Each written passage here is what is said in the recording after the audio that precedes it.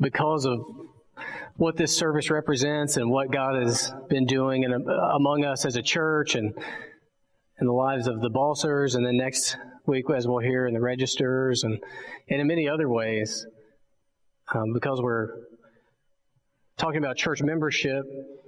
As I prayed about this service, I was drawn to Hebrews chapter 10. So we'll think together about Hebrews chapter 10, verses 19 through 25 this morning. As you're finding Hebrews chapter 10, I just want you to imagine that you're in a kayak. You're in a kayak going down a river, and there's the dock where you want to be. But the current of the river is so swift that it carries you right past the dock, and so you've got to turn yourself around and paddle yourself back against the current to get to the dock where you're trying to go. And you're paddling and you're paddling and you're paddling. You're making progress, but it's not easy. And your shoulders are aching and getting sore, and your back is starting to hurt. And it's tempting to just say, forget it. I'll just let the current take me where the current wants to take me. That's a pretty good picture of the Christian life in this fallen world.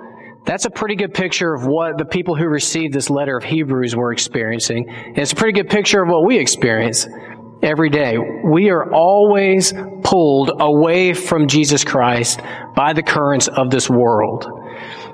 The book of Hebrews is basically the God, through the Holy Spirit, through the author, grabbing our faces and pointing us to look at Jesus Christ and saying, look at how awesome Jesus is. Look at how glorious He is. It's worth the paddling. Don't drift away from Him. That's what the whole book really is about. Now, if we're honest, I think, and we should be able to be honest together, I think we often have trouble connecting our hearts to our heads here on this point.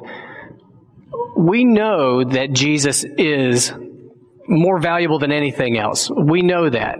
We know that we should value Jesus more than anything else. I think we want to value Jesus more than anything else. But often in our practice and in our real passions and in our real priorities in real life, we don't value Jesus more than everything else. Or we can't value Jesus more than everything else, and we do drift away from Him. So what we have in our passage, Hebrews 10, 19 through 25, is one truth and then one surprising invitation. And if you are right now in a really good, close walk with Christ, you're relationally just close with Jesus Christ, I just commend you and affirm you in that. That is awesome. And I hope this passage will further strengthen your walk with Christ. But if you are drifting away from Him, or have drifted away from Him, I hope that this will remind you of how awesome Jesus is. I hope it will bring you back. I hope you'll receive it with all the grace of God and His powerful arm to bring you back to Jesus Christ. So first, the truth. Because of Jesus, we have access to God. Because of Jesus, we have access to God. Let's read verses 19 through 21. Therefore, brothers, since we have confidence to enter the holy places by the blood of Jesus, by the new and living way that He opened for us through the curtain, that is, through His flesh. And since we have a great priest over the house of God. Now we'll stop right there. What comes next are some invitations, but this is the reason for the invitations, the truth. Because of Jesus, those who trust in Him and follow Him have access to God Himself. Now, the Old Covenant, access to God was mediated by layers of priestly sacrificial regulations. If you've ever read through the Bible in a year, and if you found yourself in Deuteronomy and Leviticus and Numbers, and you see all these regulations and stipulations for accessing God through the priestly and sacrificial rules and rituals. In the New Covenant that Jesus secures for us, He's cleared a path through all of that in the ultimate priestly and sacrificial act of His death on the cross. That's what the passage teaches. We have access to God. How? Verse 19. By the blood of Jesus. The Old Testament system, there were just constant animal sacrifices. I know that must seem weird to modern people who come into the faith to look back at the Old Testament and see all these animal sacrifices constantly. That was God's way of teaching them that blood had to be shed to make their sins go away so that they could be in relationship with Him. And they had to do it perpetually because they weren't sufficient to fully and completely take care of the sin problem. So the Old Testament blood shedding was perpetual and constant. But with Jesus Christ, it was the once and for all sacrifice. His blood, once and for all, cleanses His people so that they can gain access from God. So if you're a Christian, all of your past, present, and future sins are completely cleaned by the blood of Jesus Christ, once and for all. That's why we don't do animal sacrifices on Sunday mornings. Jesus' sacrifice took care of it. Now, you may have some really dark sin in your past. If you're a Christian, you need to know that that is fully cleaned by the blood of Jesus Christ and fully forgiven. And you have access to God. You may have sin right now, presently in your life that you're struggling with. Some sin that you do a little better, but the temptation's strong. It keeps getting a hold of you, and you struggle and you struggle and you feel terrible about it, and it's just a real difficulty in your life. You need to know that Jesus' blood cleanses you from that if you trust in Him and follow Him as your Lord and Savior. And I promise you, He will give you the strength to repent of it. Don't give up. I can also promise you that you will have sin in your future because you will not be perfect until Jesus returns and finishes His work in you. And you need to know that His blood shed once and for all on the cross cleanses you even from that, your future sin. How are we able to have access to God? By the blood of Jesus. Verse 20, by the new and living way that He opened for us through the curtain, that is, through His flesh. And since we have a great high priest over the house of God. Do you remember the story of Jesus' death? Many bizarre things happened during His death on the cross, but one of those, do you remember that as He died, the curtain in the temple that separated people from the holiest place in the temple ripped in half from top to bottom? Do y'all remember that part of the story?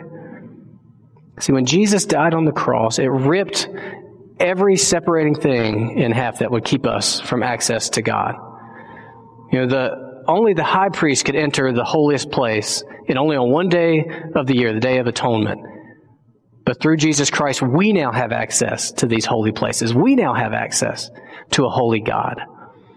Those who trust and follow Jesus. It's a new and living way. Jesus is alive. He arose from the grave, and it's as if He every day is still holding the door open for us so that we can have access to God the Father. So we can walk right into the holiest place, into God's presence, as verse 19 says, with confidence, boldness. It's the way it was in the Garden of Eden before the fall, and the way it will be fully and finally when Jesus returns and makes all things right again. I was thinking about some parallel to this to help me understand it, maybe help you understand it. And I thought about what it might be like to be the child of the President of the United States. We've had presidents who've had young children. Now, if you're the child of the President of the United States, you live in the White House. And when you go to the President, you're actually going to your dad. So when foreign dignitaries and people enter the Oval Office, I have to imagine it's a very intimidating place to be.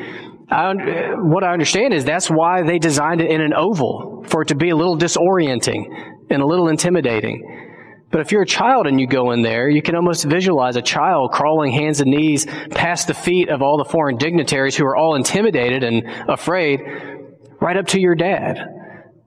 As the child of the president, you're just at home. You're with your father. That's the kind of access we've been granted to the very holiest places. That's the kind of access we've been granted to God. He sees us as His little children. That's amazing. Biblically, in God's presence, we enjoy fullness of joy, protection and comfort amidst danger, beauty, shelter from strife, satisfaction, refuge, guidance and security, contentment, and love. And I'm sure there's many other passages you could find about the presence of God in the Bible, but there's just 10 for you. So the point of this is don't drift away from this. Don't drift away from this. Don't drift away. Draw near. That's what verse 22, the next verse, invites us. Let us draw near with a true heart and full assurance of faith, with our hearts sprinkled clean from an evil conscience and our bodies washed with pure water. Don't drift away. Draw near. Verse 23, don't drift away. Hold fast. Let us hold fast the confession of our hope without wavering, for he who promised is faithful. Now, those invitations are for next week. I'm going to preach those two verses next week. This week, I want to look at the third invitation, which I think is really surprising. Look at the third invitation in verse 24. Don't drift away. Consider one another. And let us consider how to stir up one another to love and good works. So the truth, because of Jesus, we have access to God. And the invitation, consider one another. Now, that's really surprising to me, just logically. It doesn't quite seem to follow like the first two invitations do. It's surprising because you might have thought that because we have access to the Father, the Bible would encourage us to be like monks. Go then to the mountain by yourself where you can enjoy solitude and closeness with the Lord. But it doesn't. Instead, it says, think about one another. Consider one another. It says, let us consider how to stir up one another. I really like the original language here. That word stir up is more literally, it's like jab so that you can't be ignored. It's like a kid who just will not stop poking on their parent until their parent finally says, what? That's the invitation for us to turn toward each other because we have this access and start jabbing each other. The second part is surprising as well. We're not jabbing each other, considering how to stir each other up or spur each other to enter the holy places. That would make sense logically. We are to stir each other up to love and good works. That's what it says. Consider how to stir up one another to love and good works. That, again, just logically is a surprise to me following the train of thought. But biblically, this is connected. Love and good works are completely connected to us having been granted access to God through Jesus Christ. Ephesians chapter 2 is a really good example of this. It's not going to be projected. You might be familiar with Ephesians 2, 1 through 10. It's a glorious passage describing what God has done for us through Jesus Christ, how He's plucked us up out of the life in this dark world of just following our fleshly, sinful instincts and obeying the world's promptings, and instead He's put us with Jesus where we have just grace and mercy and forgiveness lavished upon us. It's an awesome passage of Scripture. But have you ever noticed how it ends? It's a little bit of a surprise ending to it in verse 10.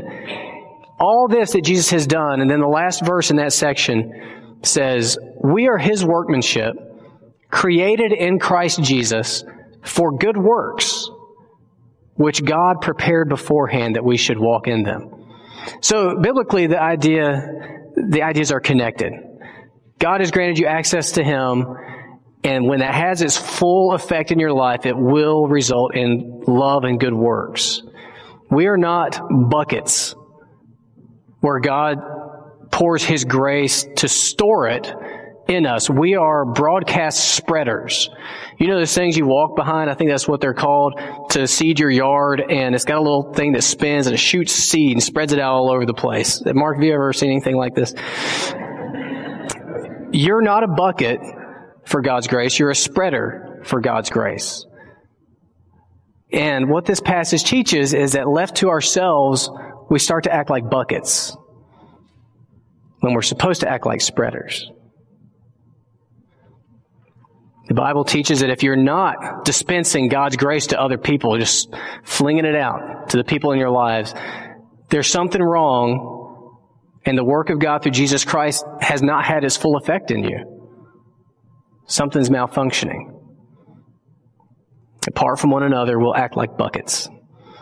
I hope to hear that become common vernacular among us. Stop acting like a bucket. What does it look like for us to do this? And here's where we get closer to our thinking about membership and welcoming Brittany in and thinking about being the church together. Verse 25 gives us a little glimpse of what this looks like to live this way.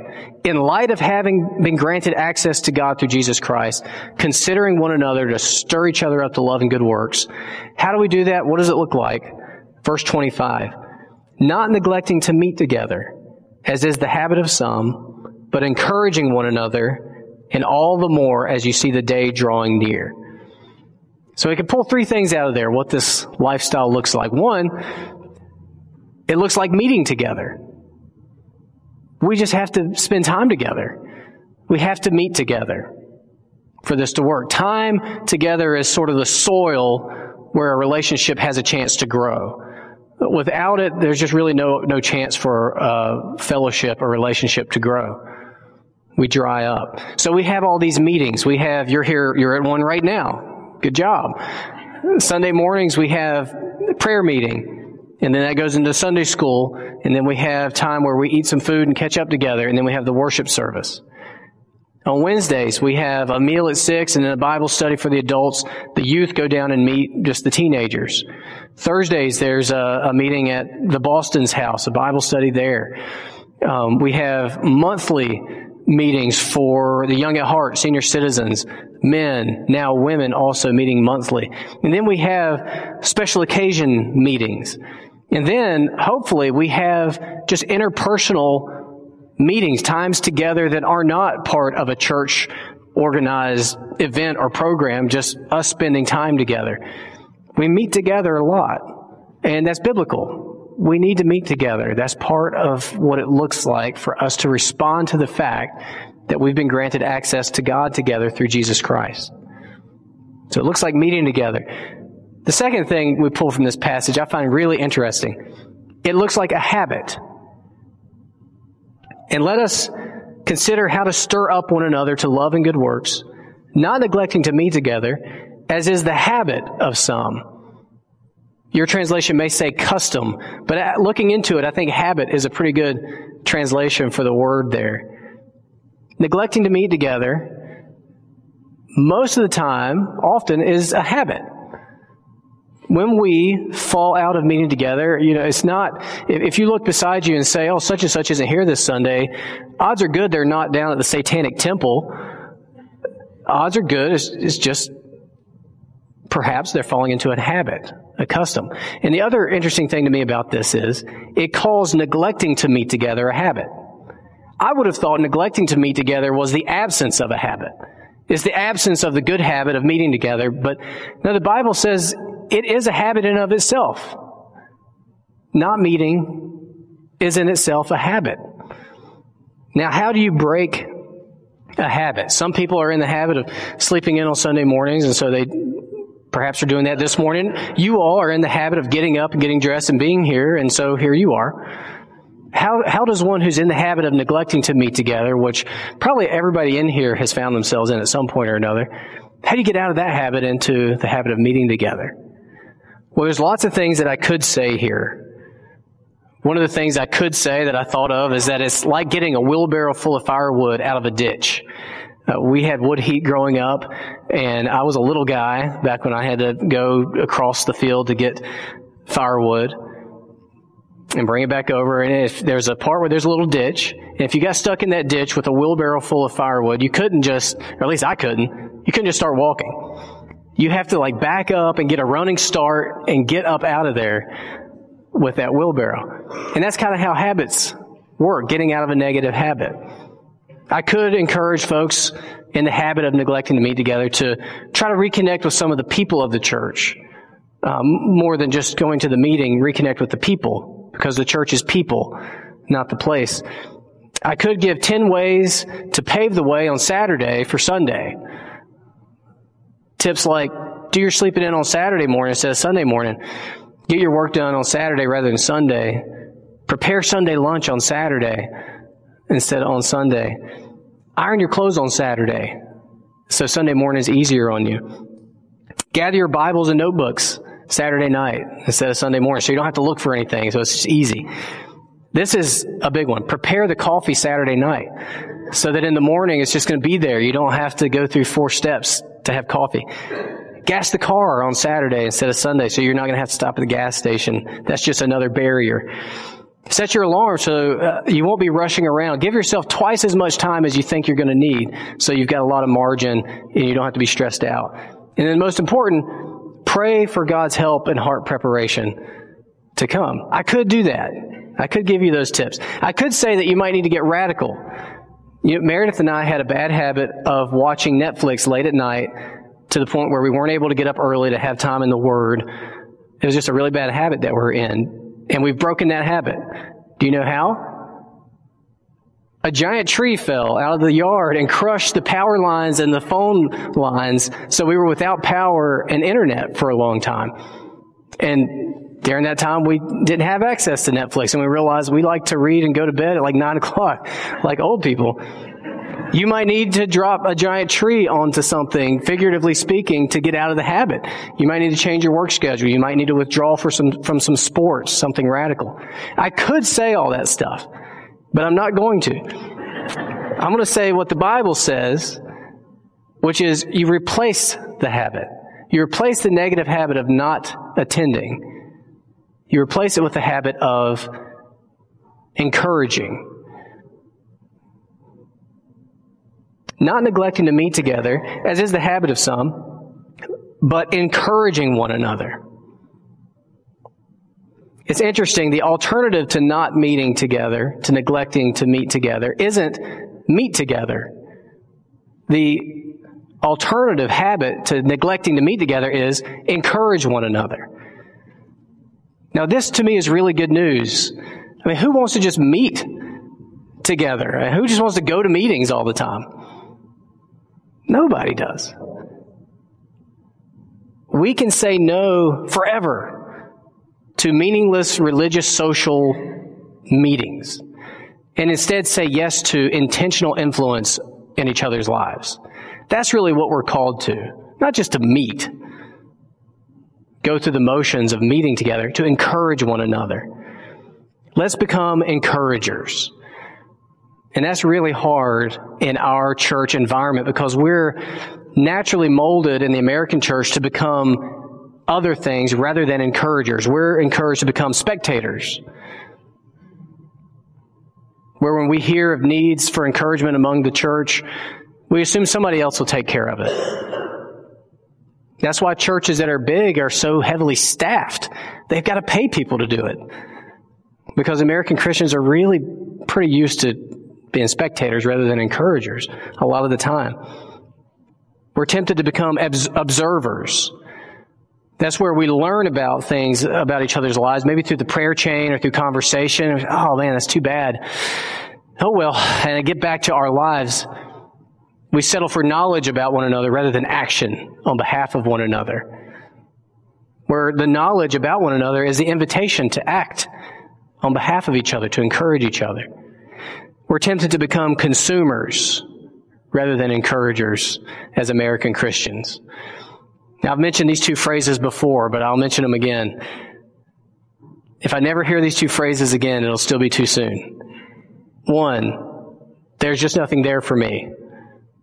You hear that about church. I came in, looked around. They didn't have anything designed for me. I don't know how they missed it. I don't know why they didn't design something for me, but they didn't have it, so I'm not going back.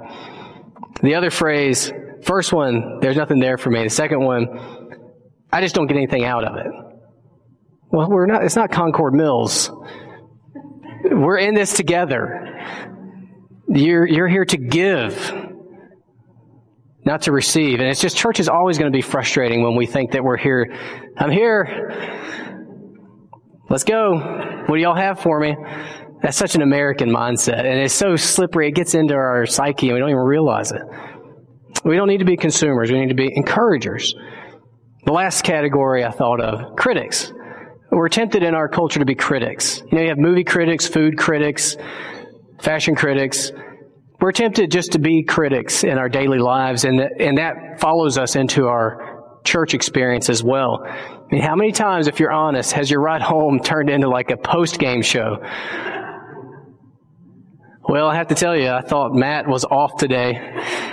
He seemed tired, dull-witted, Balding. Over to you. What did you think? Give their opinion, go home and eat lunch and forget about it. To encourage is to come up close beside and call out to someone. That's what the word means. It's two words clicked together.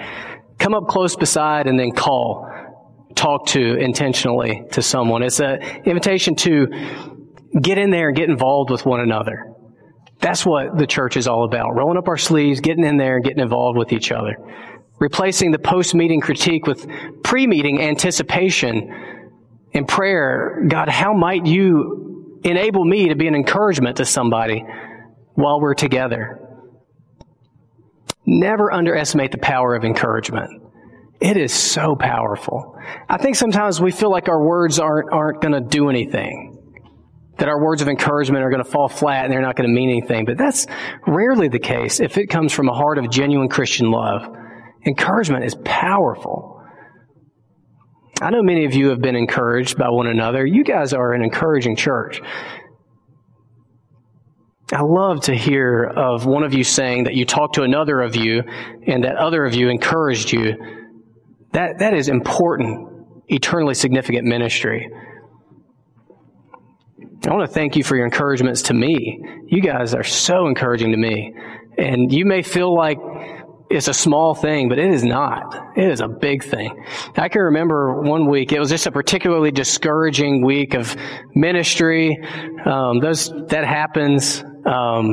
If you can picture encouragement like the battery symbol on your phone, mine was down. It was like 1% encouragement. And checked the mail and opened up a handwritten letter and read it on my walk from the mailbox to the parsonage. And by the time I made it to the parsonage, my encouragement gauge was 100%. It was just scriptural encouragement. It wasn't just hot air. It wasn't saying, "Oh, Matt, you're awesome." It wasn't like that. It was real Christian encouragement. It was saying, this is true about God and what He does in His Word. And therefore, your service of the Word is meaningful and helpful to me. Thank you. It was so strengthening and encouraging. Don't underestimate expressions of sympathy and grace that you communicate to one another. Reminders of truths of God's Word. Prayers of intercession. A warm hand on a cold shoulder. Eye contact that says, "I see you." Ear contact that says, "I hear you." Considerate conversation. These are the really valuable currency of fellowship. Spend lavishly on each other in encouragement. There's good work to be done. There's brothers and sisters who need you. We're drifting away from Christ to lesser pleasures all the time if we stop paddling, and we need each other to keep moving toward Him. Consider one another. Think about one another. Stir each other up to love and good works. Jab one another so you can't be ignored. Encourage one another.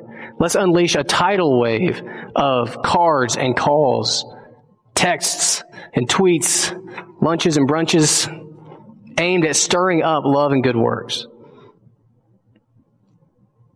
We have been given access to God through Jesus Christ.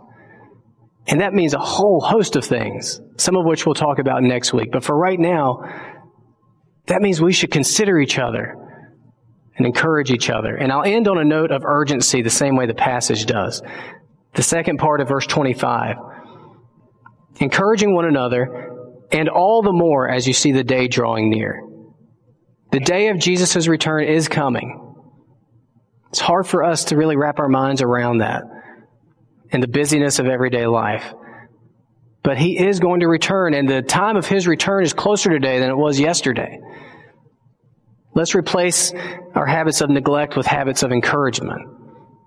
Let's let the Lord Jesus return to find us arm in arm, drawn near to God, holding fast to our shared beliefs, and doing everything we can to stir up one another to love and good works. Let's pray. Father, thank you so much for your love and mercy and grace toward us through Jesus Christ. There is not a single person in here that deserves this. Access to you where we can just come to you in prayer like this, where we can experience the fullness of your presence in us in the Holy Spirit. Thank you Help us to expand our capacity to understand and be grateful for this. And help us to band together against the currents of this world. Help us to move toward Jesus Christ together. For it's in His name we pray. Amen.